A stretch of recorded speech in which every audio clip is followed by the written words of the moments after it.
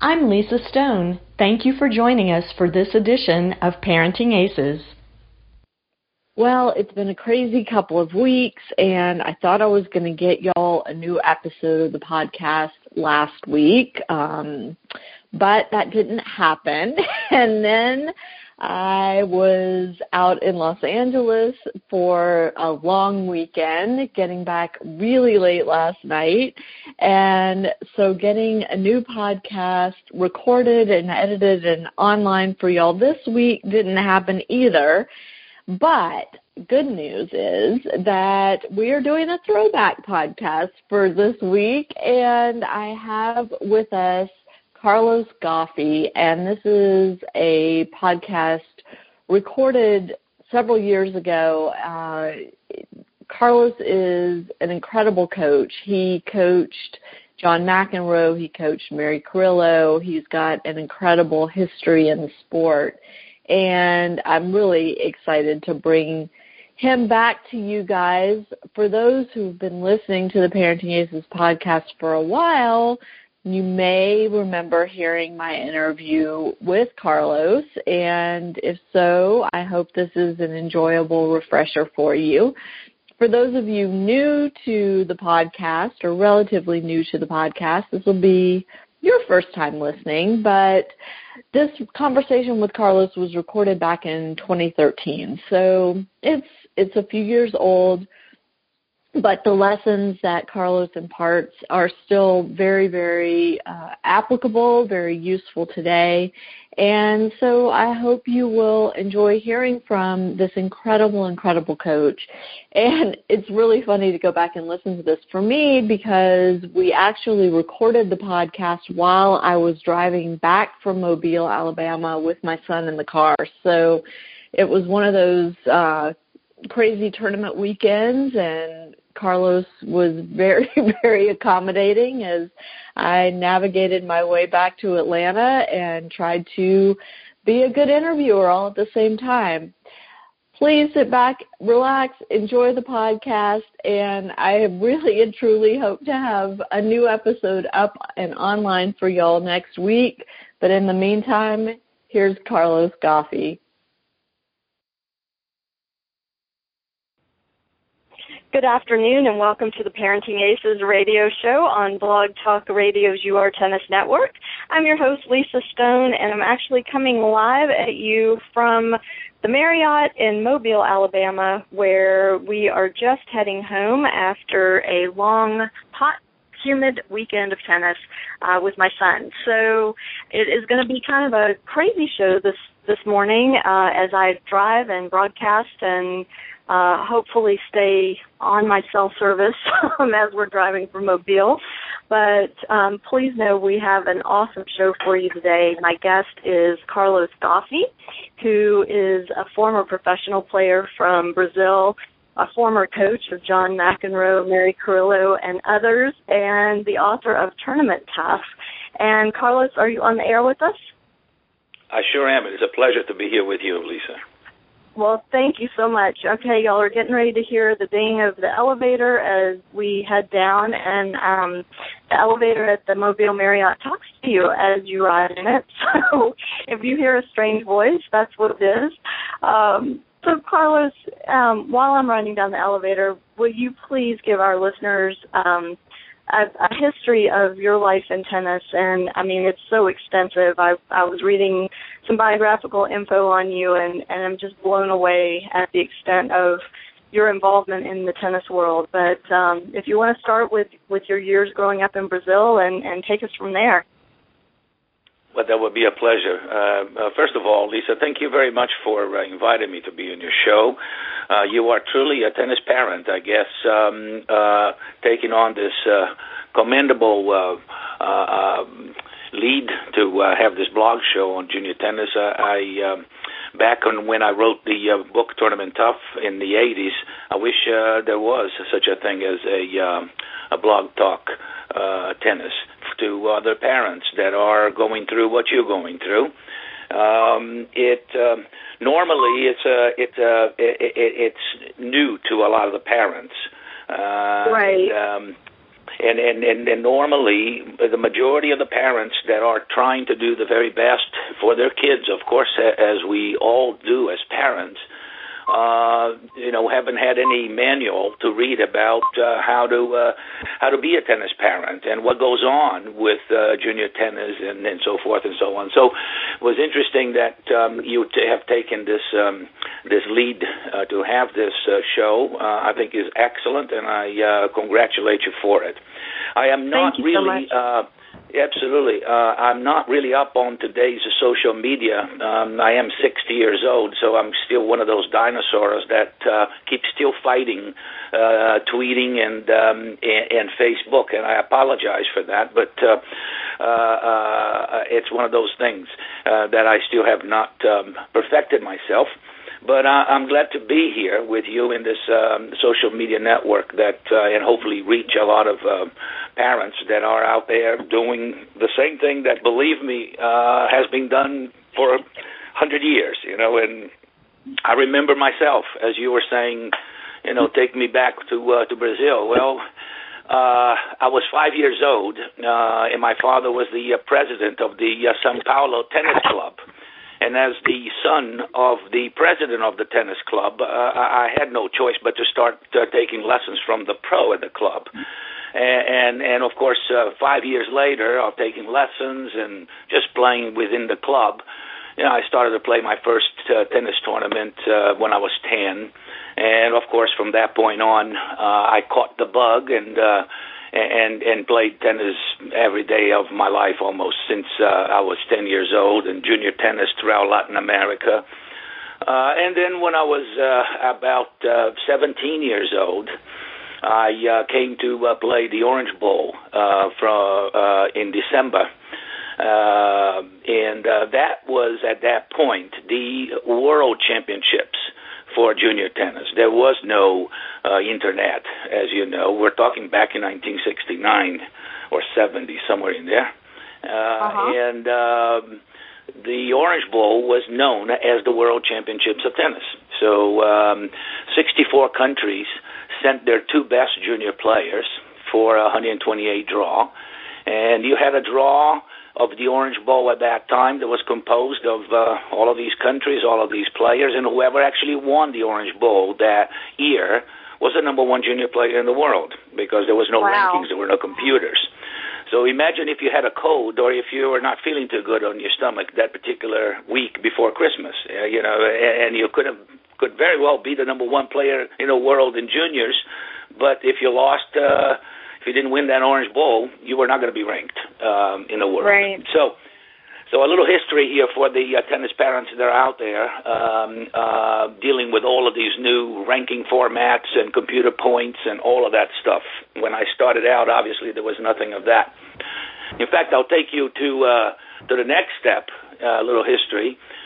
Back when, so after I played the Orange Bowl, I was shocked because, again, there was no education, no knowledge in those days about American student-athletes scholarships. I recall that there were only 3 Brazilians at that point that had actually been, they were studying in the United States as a student-athlete. So it was something that was totally new for us as foreigners back in those days. We had no knowledge, no internet to do any research or to educate yourself. So during the Orange Bowl, I was shocked to see all of these coaches from the American colleges out there recruiting these foreign players. And I was actually offered something like a ridiculous number of, I think, 18, 20 scholarships to stay in the United States and play college tennis. So that was a major decision for a boy from Brazil at 17, not knowing what to do, not speaking English, calling my parents in São Paulo and say, they are offering me the scholarship. Maybe I like to stay here. And so it was a very dramatic experience in those days, I recall, as being here. But I ended up choosing to go to college in Texas. As a matter of fact, at that time, it was called the University of Corpus Christi.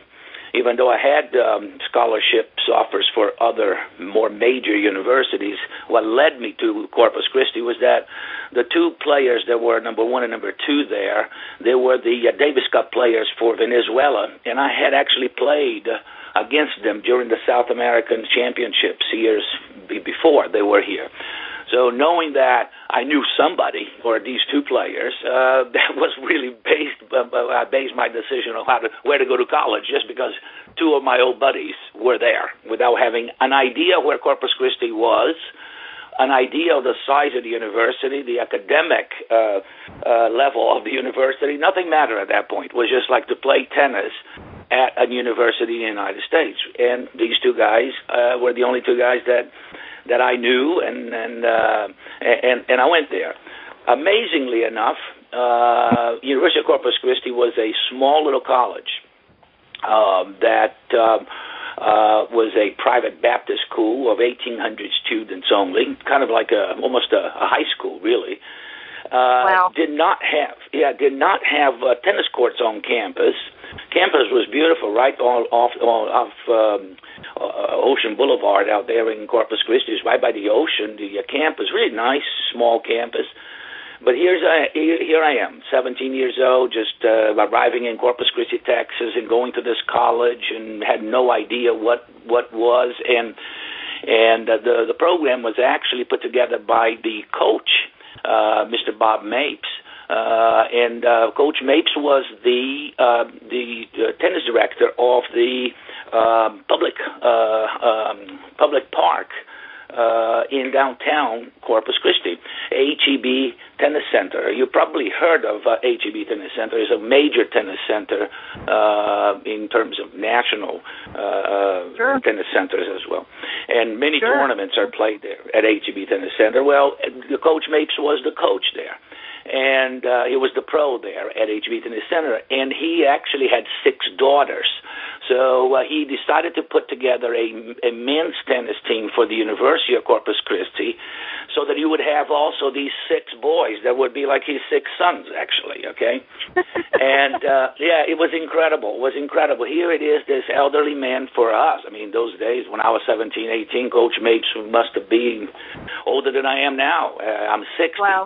And he was basically a family, of his wife Nancy and her and their 6 daughters, and here we are, their sons, the 6 players of the tennis team, and for you to have an idea how incredible that experience was for me, we were during the 3 years that I was there, we were number 3, number 5, and number 7 in the nation in Division I.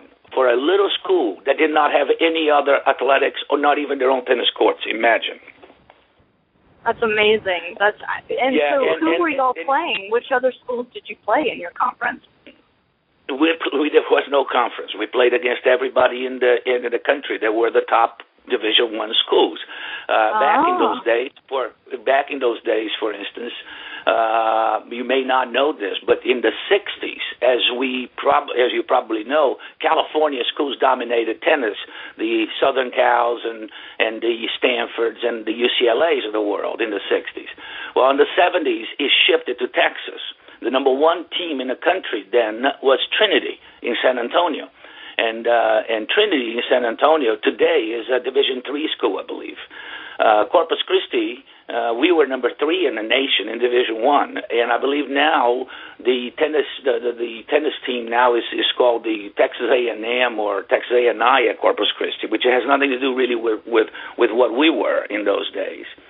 And University of Houston was with the top 10. SMU was the top 10. Rice University was the top 10. So we had basically in the early 70s when I was playing my college tennis, we had the majority of the schools in the top 10 in Division I were actually Texas schools.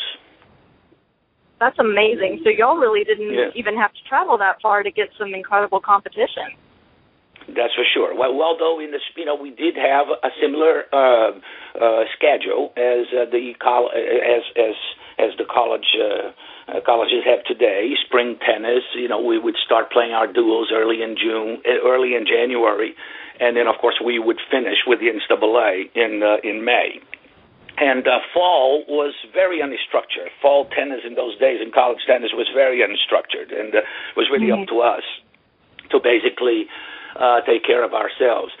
So a lot has changed in college tennis since then.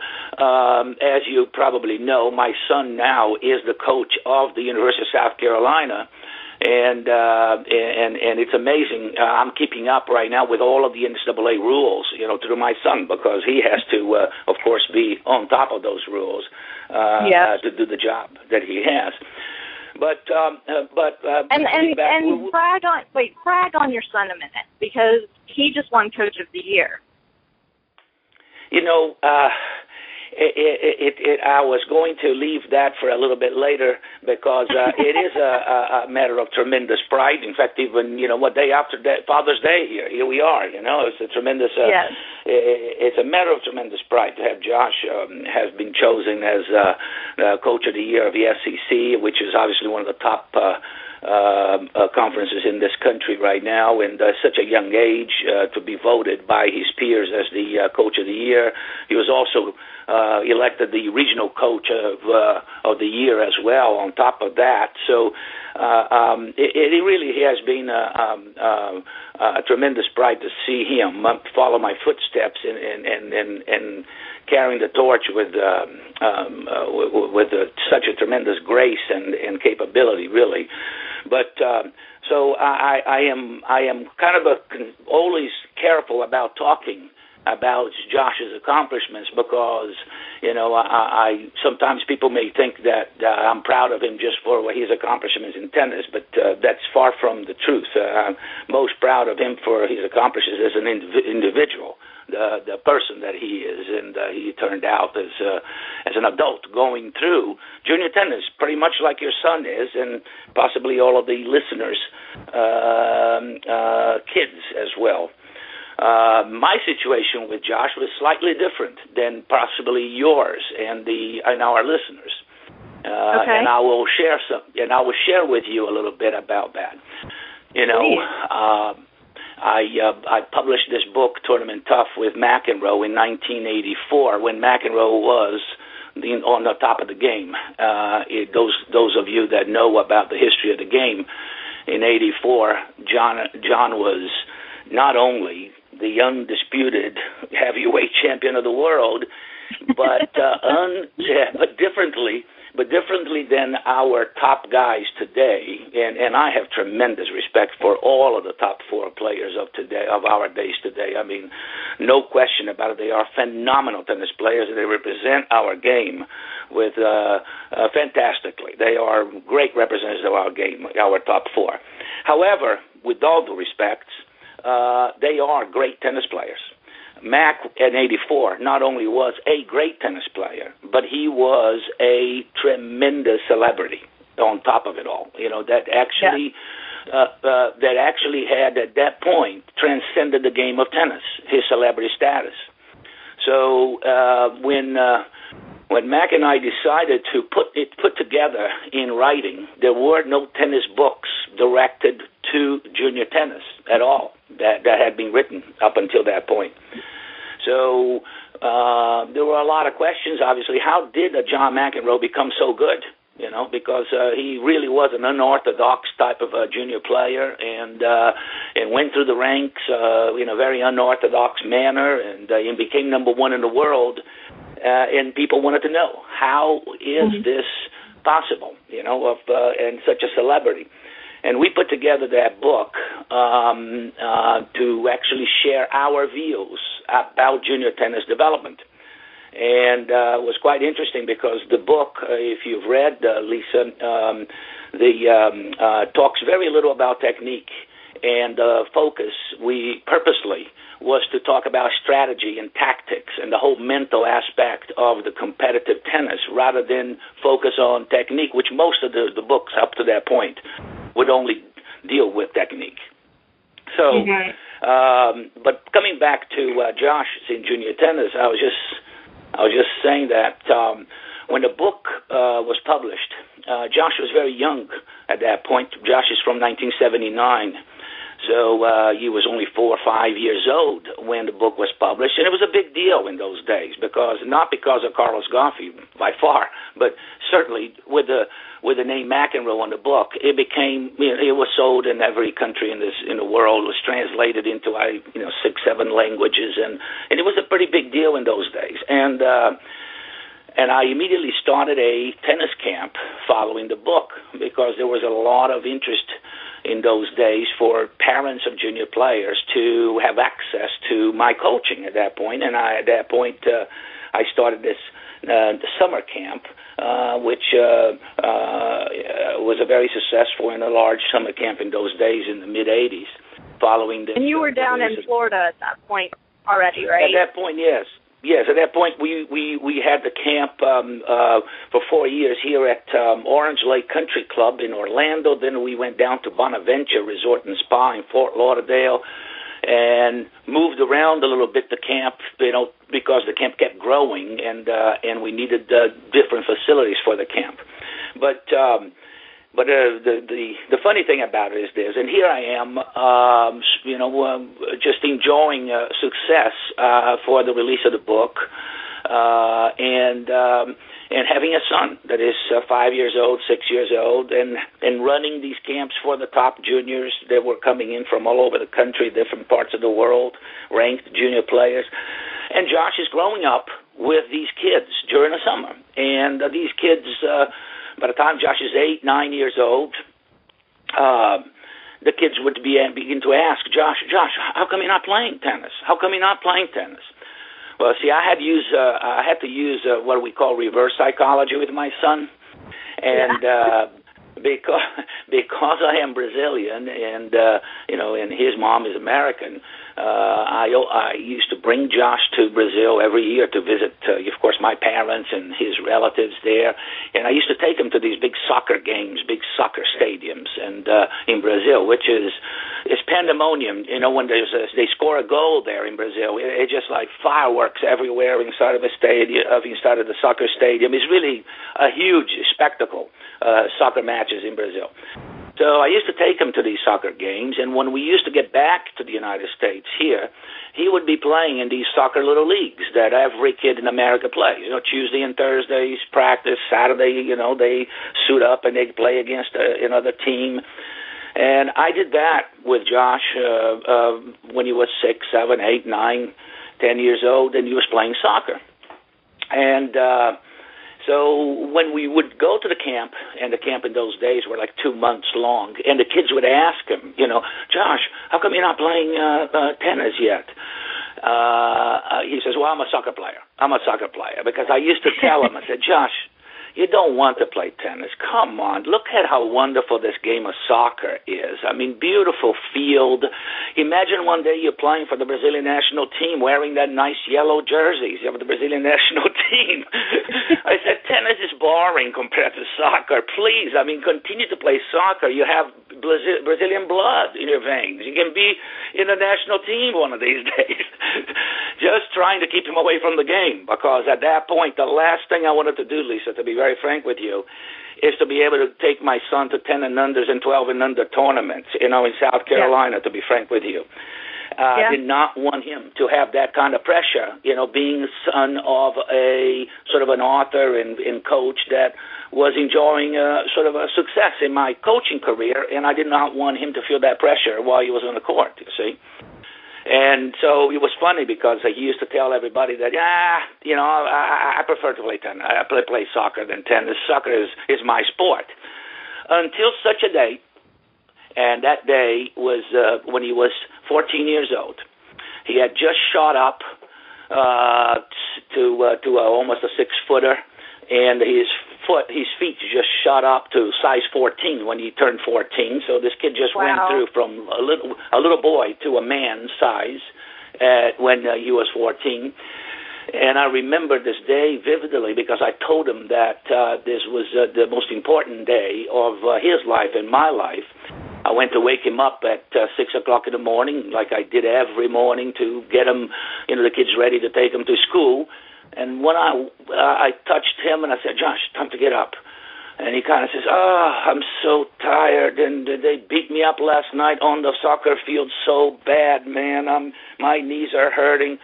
And he was half asleep, and he says, Dad, I'm quitting soccer, and I'm starting to play tennis. Oh, my gosh. So, just like that. Yeah, just like that. And he was still half asleep. So I kind of held him up by the arm and said, Josh, wake up. What did you say? He says, I just said that I'm getting beaten up on the soccer field. I'm quitting soccer. I'm starting to play tennis now. I said, well, I want you to know that this is the most important day of our lives, yours and mine. And he didn't quite understand that, but I made sure he understood it. And I said, I want you to know that you are making the decision this morning to quit playing soccer, and you're making the decision to play tennis. And I've never asked you to play tennis, and I've never even expected you to play tennis. So we want to make sure that we never forget today. So that day, he didn't really understand the magnitude of that day, but that is the point that I'm trying to make to your readers, to every parent that is listening, is that I made absolutely sure that my son owned his game from that moment forward, that was his game, his decision, and that he had absolutely nothing to prove to anybody, much less to his parent, about tennis. In fact, I told him, I said, you've been around tennis since you were born, the minute you were born, you've been around tennis. You've seen all of the stuff that goes on in a tennis match, the individuality of the sport, and why I told you that soccer is a beautiful sport for you, because you're in a team situation. When the team loses, 3-0, you guys, we all end up at Pizza Hut having fun, having pizza and a Coca-Cola with all the parents and all the kids. They just got waxed, and everybody's happy. But in a tennis match, a tennis tournament, you lose love and love. It looks like somebody died in the family, So it's a completely different animal than a team sport. And I want you to own this. It's your game. It's your deal. I didn't ask you to play. You want to play tennis. I'll do everything I can to help you. But you got to understand that that's your game. That's your choice right now. And I take this approach very seriously, Lisa, because until a kid is self-motivated, the kid cannot be a champion. And to get to the point of a kid to be self-motivated, that kid needs to own the game as his own thing, that he doesn't need to do that to please anybody other than himself. And until you get that across and that in the DNA of that junior tennis player, you're never going to get a player that will reach his or her potential.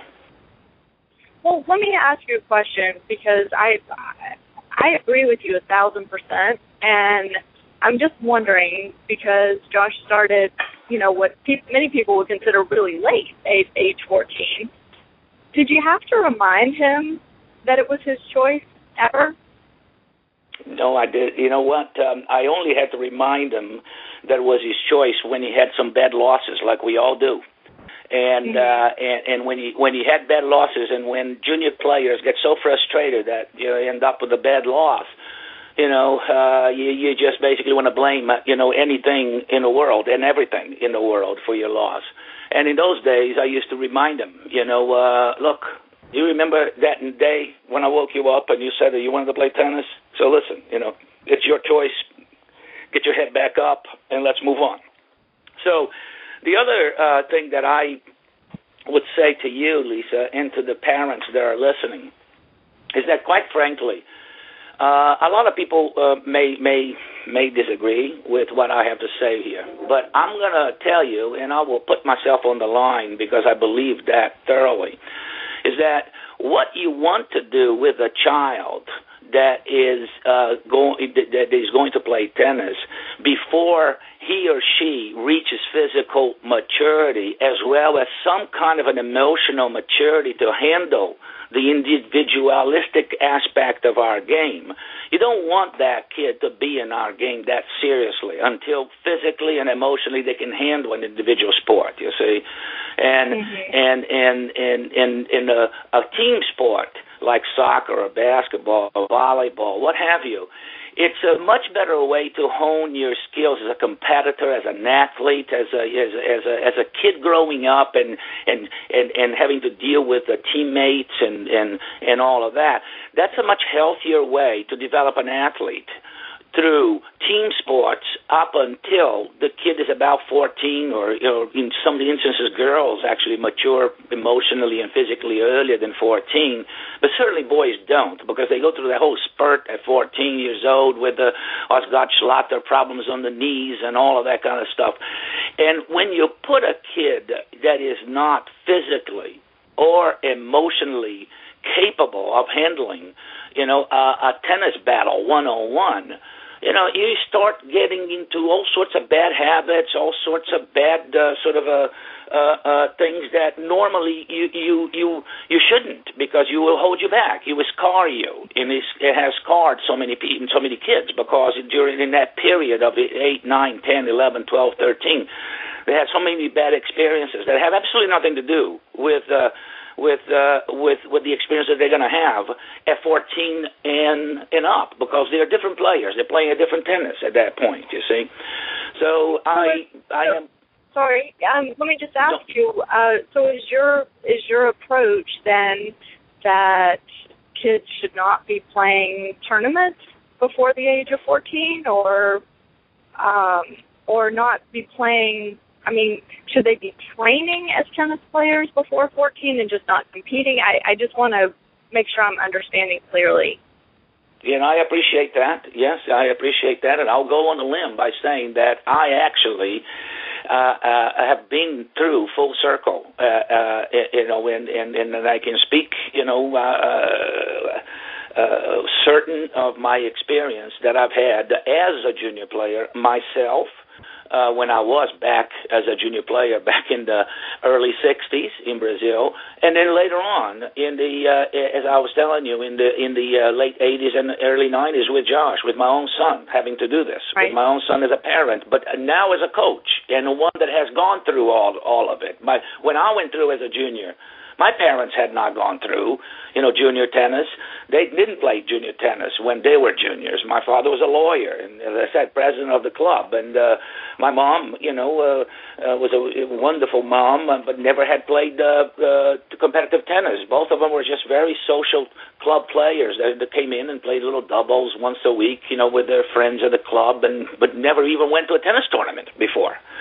So when I went through junior tennis, and a lot of parents are the same as my own parents, they never played competitive tennis, and then all of a sudden, they've got a little guy or a little girl that they think there's going to be a little Rafa Nadal or another Maria Sharapova, and there's a totally, illusion at that point, and something that a lot of parents don't realize the damage that it can cause to a young kid that is not physically or emotionally prepared to handle the pressures of an individual game like tennis, because they themselves did not go through. So how could they understand what the kid is going through out there? Right. Because, from the outside, how simple is it, this game? We sit outside on the bleachers and say, how could he miss that shot? How could he not beat this kid? It's very easy from that. When we sit outside, the game is nothing. But, getting inside out there and start feeling those butterflies that these kids feel, and start feeling all of the emotions that these kids go through, and they don't know how to deal with that because they're not prepared. They're not mature enough to be prepared to handle all of that, mega number of emotions that go through. It is, peer pressures that they suffer when they're inside that tennis court alone. It is, what is my mom and my dad, going to say after all of this? We traveled 500,000 miles and cost so much, and I just can't put a ball on the court. It's tough, for a kid alone to be handling himself or herself at that age. And in an environment where you are in a competitive sport, in a team sport, it's completely different. If you're playing soccer, you got 10 other kids out there. If you're playing basketball, you got 4 other kids out there on the court that, even though you're a little off, the coach says, hey, sit down here, calm down, will you, before I put you back on. So there is a completely different dynamics going on. I'm sorry, I was going to say I had one dad say to me this weekend, instead of spending all this money on lessons and hitting balls, I should be spending it on therapy for my kid. Yeah, but you see, it was funny but sad at the same time, because he was watching his son lose to somebody that his son should have been winning the match, but for whatever reason, the kid's head wasn't there that day, and I'm sure what was going through the kid's head is exactly what you're saying. What's my dad sitting over there thinking? What am I going to hear when I walk off the court? And you're right, it's terribly sad. Yes, well, and moving on, I mean, you just mentioned something that it reminds me that I've through my camps, 29 years of summer camps, Lisa, I literally have gone through thousands and thousands of kids, competitive junior players gone through my camps for 29 years, imagine. And I've had parents and interviews and what is your best advice, for a tennis parent? What is your best advice for a tennis parent? Please tell us, what is the advice, Master?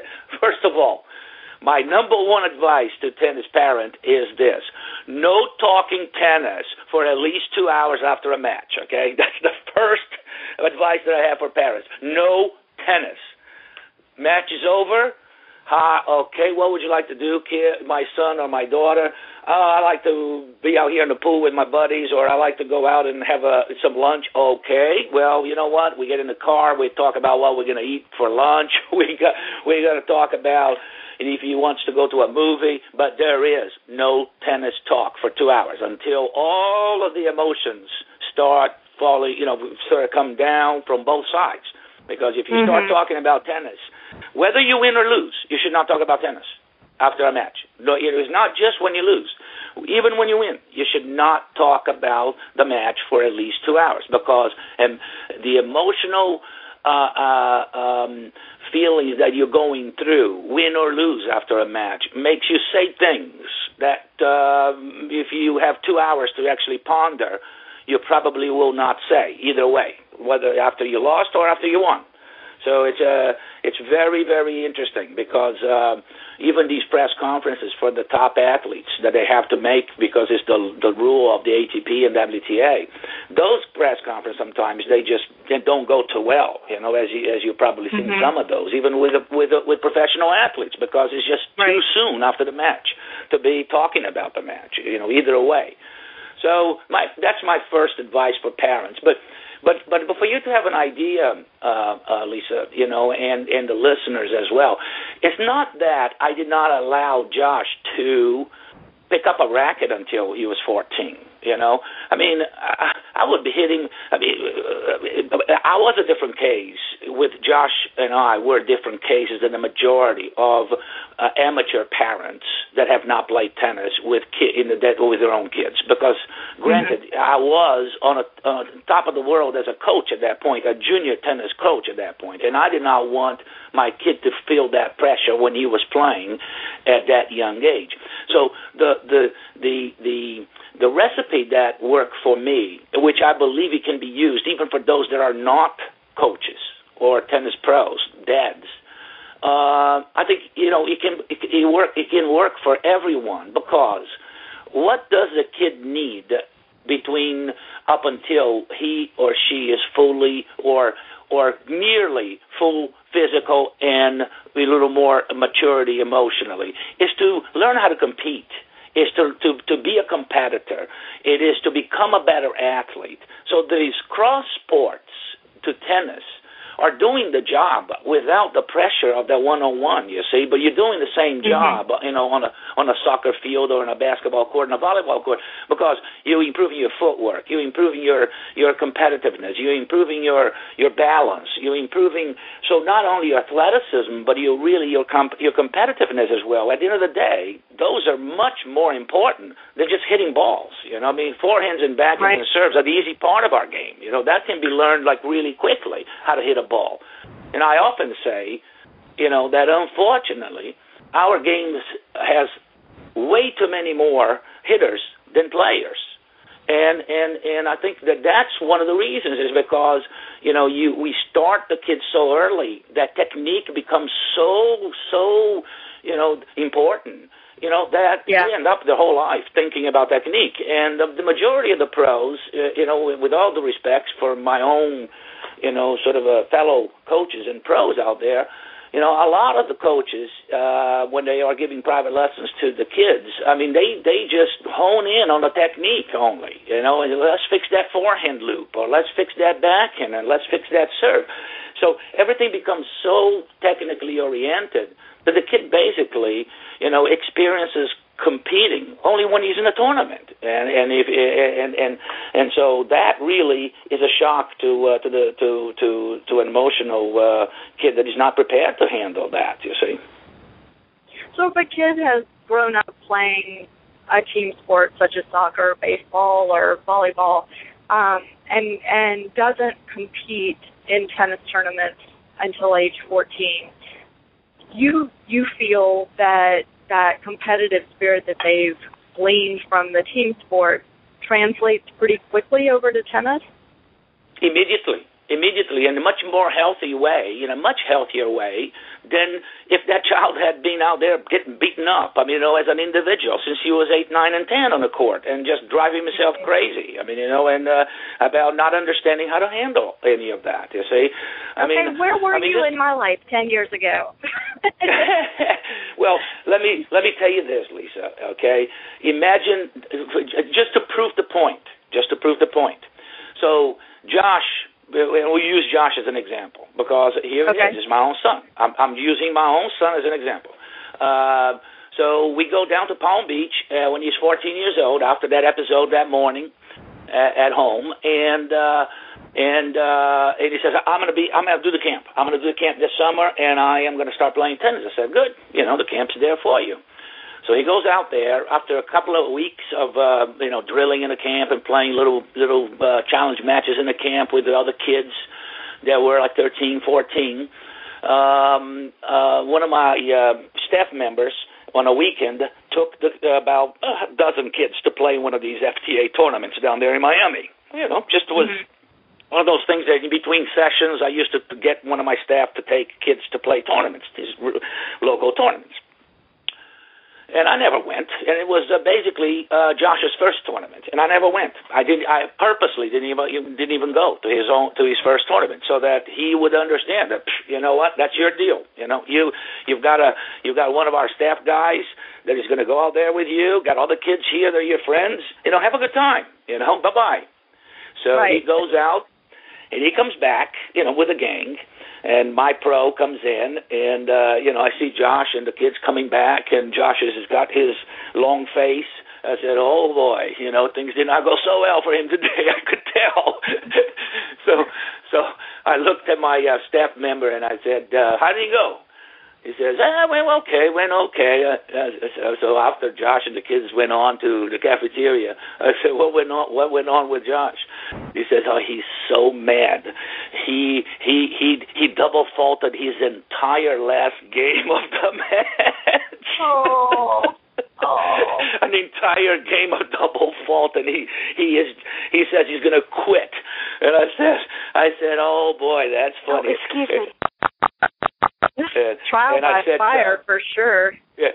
I said, that's funny. So I said, so what's next? He says, no, I already told him that after we eat dinner, I'm going to go back on the courts with him and work with his serve. Sure enough, this kid was out there with my son with a bucket of balls and hitting serves again. And we still laugh about that day because, the amazing thing is 2 years later, at Kalamazoo, he beat James Blake. For you to have an idea, how quick you can actually improve in those 2 years. By the time this kid was actually drooling to be playing in the 16s, he's still a very green player for all practical purposes because he hadn't had the miles on the courts that all of these other kids in the 16s have had since 10 and 11, 12. So he would be misfiring shots here and there. But the competitive fire inside of him was a lot brighter than all of those other kids that were burned out by the time they were 16. Yeah. You see, they just were burned out. It was another tournament. They've been playing tournaments since they were 10 years old. Now they're 15 years old. They're tired. And here comes a kid on the other side, hungry, drooling, not that good yet technically, but drooling to kill you, to win a match because he was so looking forward to being competitive on a tennis court. You know, that's what really spurts the level. It's that inner fire. And most of the kids that start early, they lose it by the time they're 15, 16. They're worn out.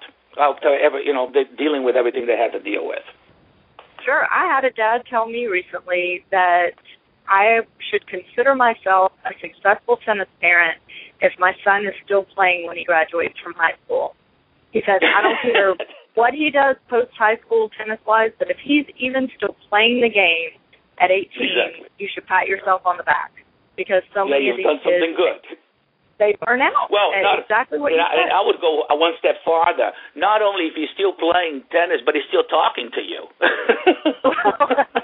That goes for all teenagers. I don't care if they play tennis or otherwise. Yeah. But you know, Lisa.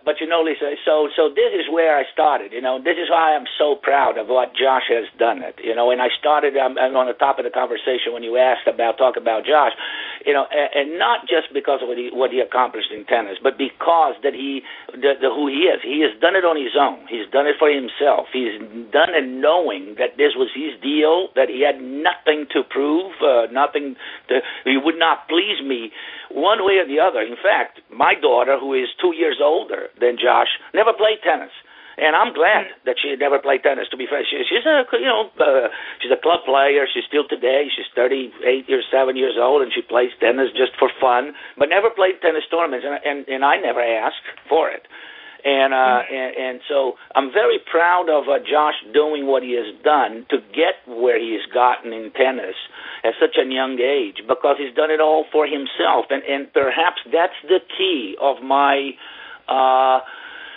delivery right here, you know, on this subject, is until parents make sure that their kid own their game, that their kids have that game as their own thing, and the parents should not interfere with that game. Let that kid do what he wants to do with that game. Now in the book, I have a section for parents, as you know, and parents and players. And I've advised parents and players throughout my coaching career. Yes, there are certain things that a parent has to do in order to discipline their youngster while they're growing up in junior tennis. But those are things that violate family principles. They have nothing to do with tennis. This has to do with family principles. So let's assume that the kid that's 13 years old goes out to play a tournament, and he goes crazy and starts breaking rackets or shouting obscenities on a tennis court or cheating on a tennis court.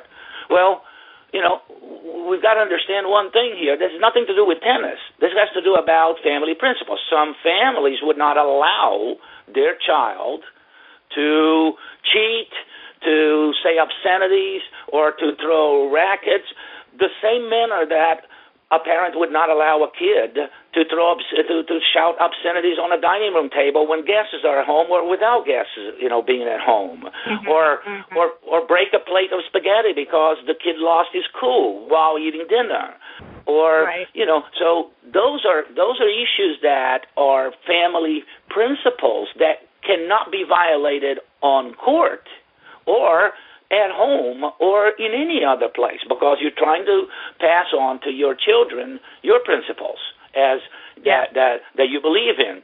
So a parent, in my opinion, should and do. This is where the problem is. A lot of parents don't go there because they think that may hurt their kids' rankings or etc.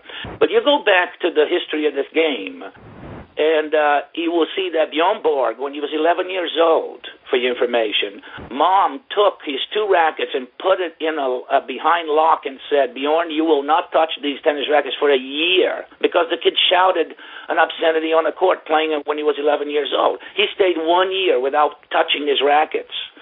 after that, his mom says, "Are you ready now to go back and play tennis and not ever say, never do what you did a year ago?"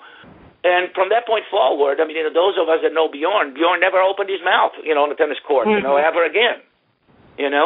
So the line was drawn right there by his mom. Was drawn right there, just clear as the day. It's look, this is it. You want to play tennis, you play tennis, but you go out there and violate our family principles, you're done. You're not going to play tennis anymore. So I will tell you that I've defaulted Josh. When he was 14, just past 14, in another tournament, that he was already getting going and all that, and I went to see this tournament, and it was a big match for him, and he lost his cool, I remember, and I remember walking up and said, okay, please shake his hands, and the match is over, and I took him out of the match, and that was a clear signal to him. This is not what tennis is, okay? Mm-hmm.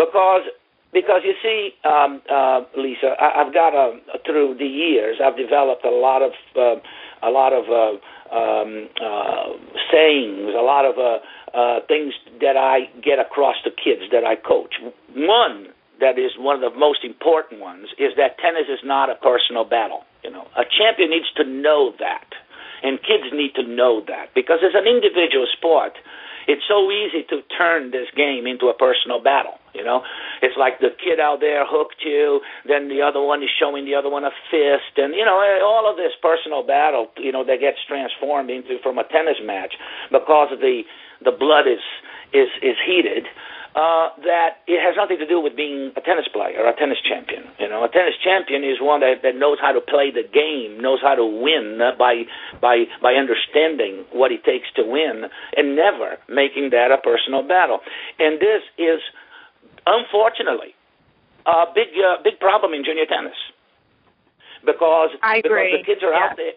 Yeah, the kids are out there on their own. They are so desperate to win that, parents are out there, look, in that same Orange Bowl that I told you, that I came to the United States in 1969, believe me or not, Dick Stockton's father ended up in a fist fight with Harold Solomon's father on the sidelines, and both of them ended up in jail.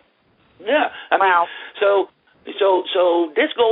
this is not something new, modern tennis. This goes back to my days as well, parents getting, in fights with other parents on the sideline. Total mayhem, total chaos for a kid that is 14, 16 years old to be involved in. So it's important that the kid has a line, drawing the line. Look, you're going to play junior tennis. This is your game. You do whatever you do, good or bad. It's you. It's not because of my money or because I invested the money, because I bought you the new racket, because I bought you. The last thing a parent should do is to treat their child differently after a win or a loss. That is the biggest mistake parents make right there. You should have one exact same manner after win or a loss. Do not change. It doesn't matter if they lost or won. You have to behave exactly the same. Otherwise, you'll be sending wrong signals to kids, because there's so many parents that when a kid wins a match, they're ready quickly to make reservations in the best restaurant in town, and they're calling everybody that my kid won 2-2, is in the semifinals. And then all of a sudden, when the kid loses, they don't talk to the kid for a week. So, what kind of a signal are you sending to the kid at this point? Is he going to be a champion? No. I can guarantee you that kid is never going to be a champion. But that's such a hard task, and I've addressed that issue on the show and in my blog, several times over the past couple of years. As a parent, you can't help but be emotionally invested in what your child is doing out there, good or bad. It's and the challenge is to maintain a stony face, to maintain a calm body language and all of that. But it is hard. It's really hard, and it's a skill I think that we as parents have to work on developing the same way our kids work on developing their tennis skills. Absolutely. All all of them, parents and kids, are actually learning, how to be in junior tennis. You're absolutely correct. But I want to, before the show is over, I also like to make a point right here that I think is important for parents as well. Is that, okay. And I humbly submit, when I am introduced, as you did, and believe me, I'm not faulting you at all, but when I'm introduced around the world, to speak at a conference or to whatever, to do a radio show like I'm doing with you, of course, the former coach of John McEnroe. And to be frank with you, I've humbly submitted through the years that actually I've learned how to coach from John. The other way around. It's not necessarily that I coached him. He coached me how to be a coach. And I will give you a summary of my relationship with Mac and how that happened. I graduated from college. I went out to play on the tour in those days, 1973. I don't know if people even know that there was no ATP until the end of 73. So there were no world rankings. There were computer points until the end of 73. There were only rankings, national rankings, like Brazil had 1 through 10, and the United States had 1 through 10. And for you to have an idea, when I played qualies at Wimbledon, the way to get into Wimbledon in those days that I was playing college tennis here was that the president of my federation wrote a letter to the tournament director at Wimbledon saying that, the Brazilian Tennis Federation would like to endorse such and such and such and such players for Wimbledon, and I was one of those guys, and the tournament director would make a decision whether I would be in the main draw or in the qualies, just by pure subjective type of a choice. That was, how it was in those days. So, so after I graduated, I played a series of 8 months of tournaments in Europe, and to make a long story short, I just decided I was not going to continue to play, and I wanted to start a family. My wife at that point was pregnant with Jordan, our daughter, and time to quit this traveling around in Europe, and let's just settle down and where am I going to start teaching tennis to make a living so I can have start my family. So I called Harry Hopman. Mr. Hopman was an Australian coach, known as the best coach ever in tennis. For those who do not know about Mr. Hopman was the coach of the Australian Davis Cup team that won 18 Davis Cups in a row in Australia.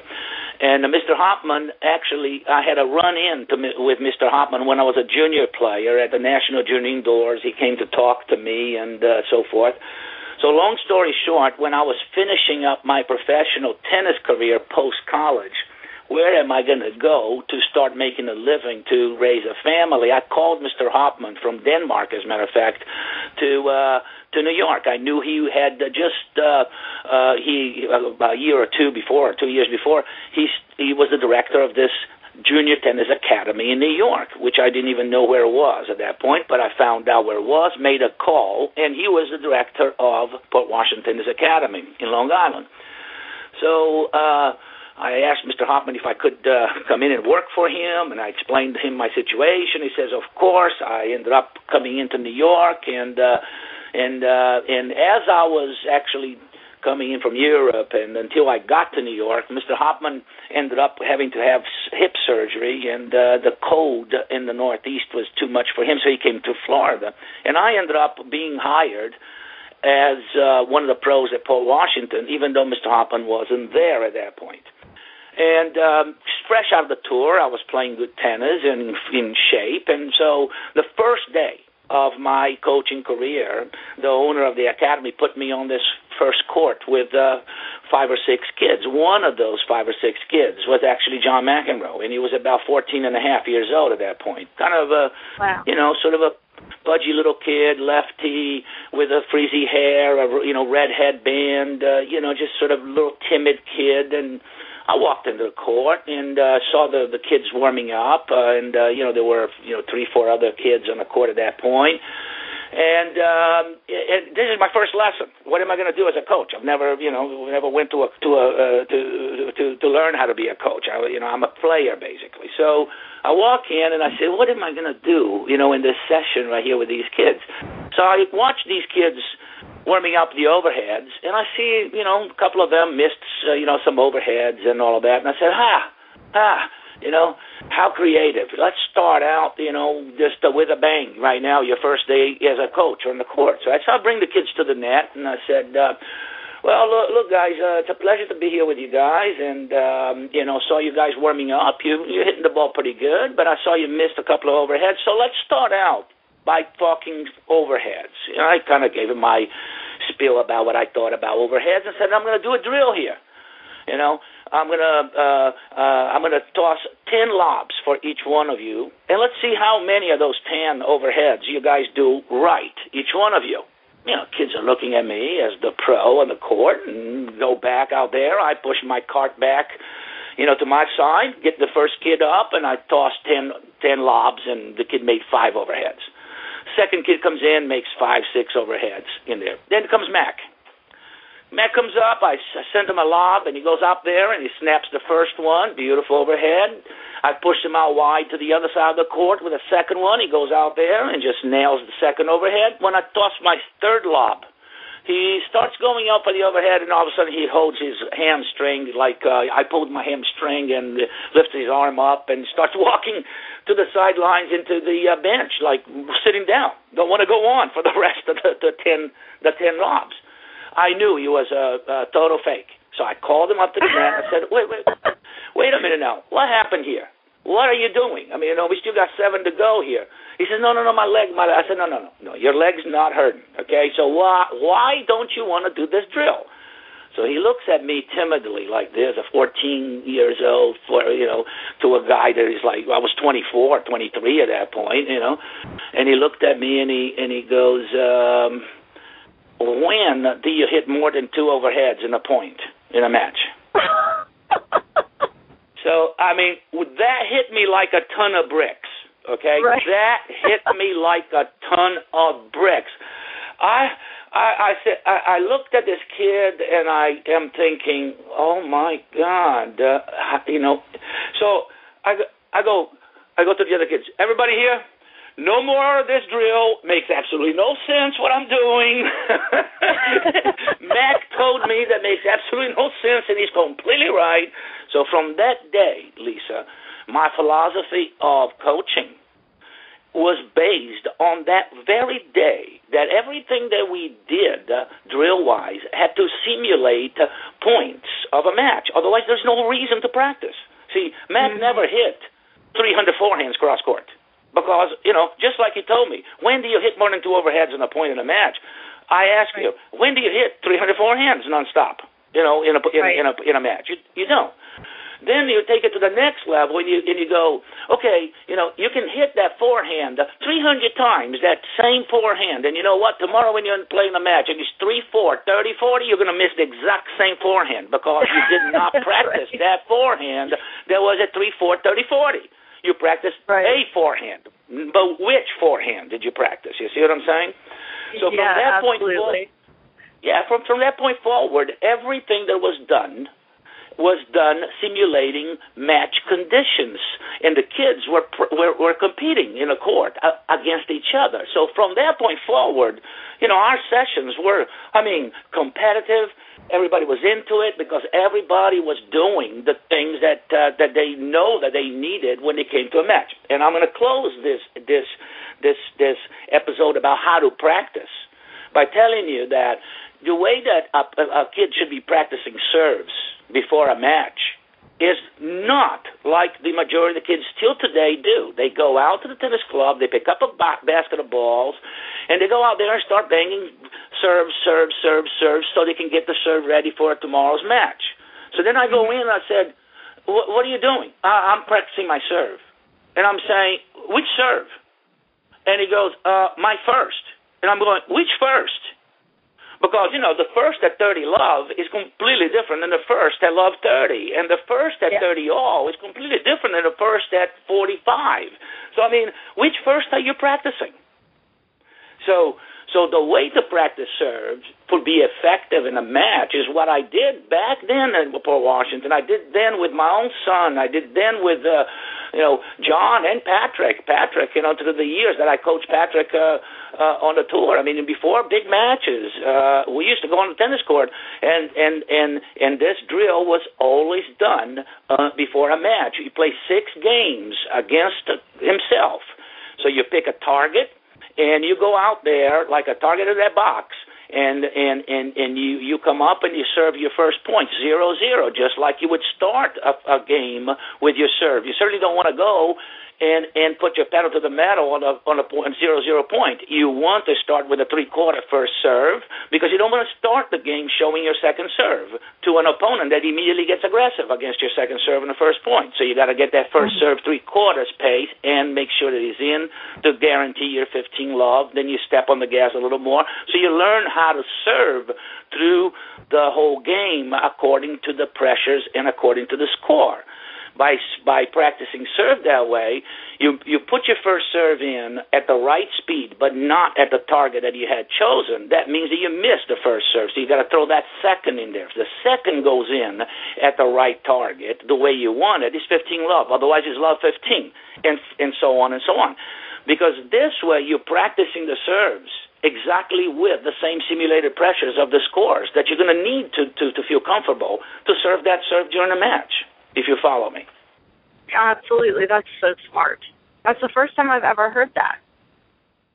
Well, that's what makes, what player have confidence on serving a second serve at 15-30 is if you've already gone through that situation, in practice, and freshly in your mind that you can actually hit that second serve at 5:30 because you just had a couple of games, yesterday that you did that serve, so it's nicely fresh in your mind that you can handle it. I love that. Well, we are out of time, unfortunately, and I don't know about you, but I would certainly love to have you come back on again and continue this conversation because I have learned an incredible amount from you today, Carlos, and I'm just so grateful to you for taking time out. I know you're a busy guy and sharing your wealth of knowledge with us, and I want to just urge my readers, a link to your book is available on parentingaces.com on our books page, and I hope everyone will take a look. The book was just re-released as in an e-version, so it's very simple. Load it onto your Kindle or your iPad and take a look and learn even more from Carlos and his massive amounts of wisdom. Carlos, I hope you have a fantastic rest of your Monday. And again, thank you so much for being with us today.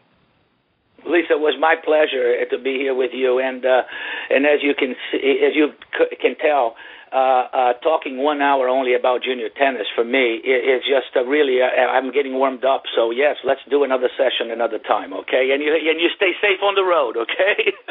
Thank you very much. I appreciate it. To the rest of my listeners, have a great week. The link to the podcast for today's show will be online as soon as I get back to Atlanta, which will be about 4 hours from now. So check it out, and you'll be able to share it with your junior tennis friends. And again, thank you to Carlos. I look forward to speaking to the rest of you next week. Have a great one, everybody. Signing off. I'm Lisa Stone, and you've been listening to the Parenting Aces podcast.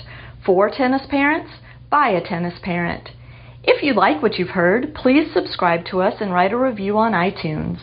For more information on navigating the junior and college tennis journey, visit us online at parentingaces.com. As always, a huge thank you to our sponsor, tennisballs.com.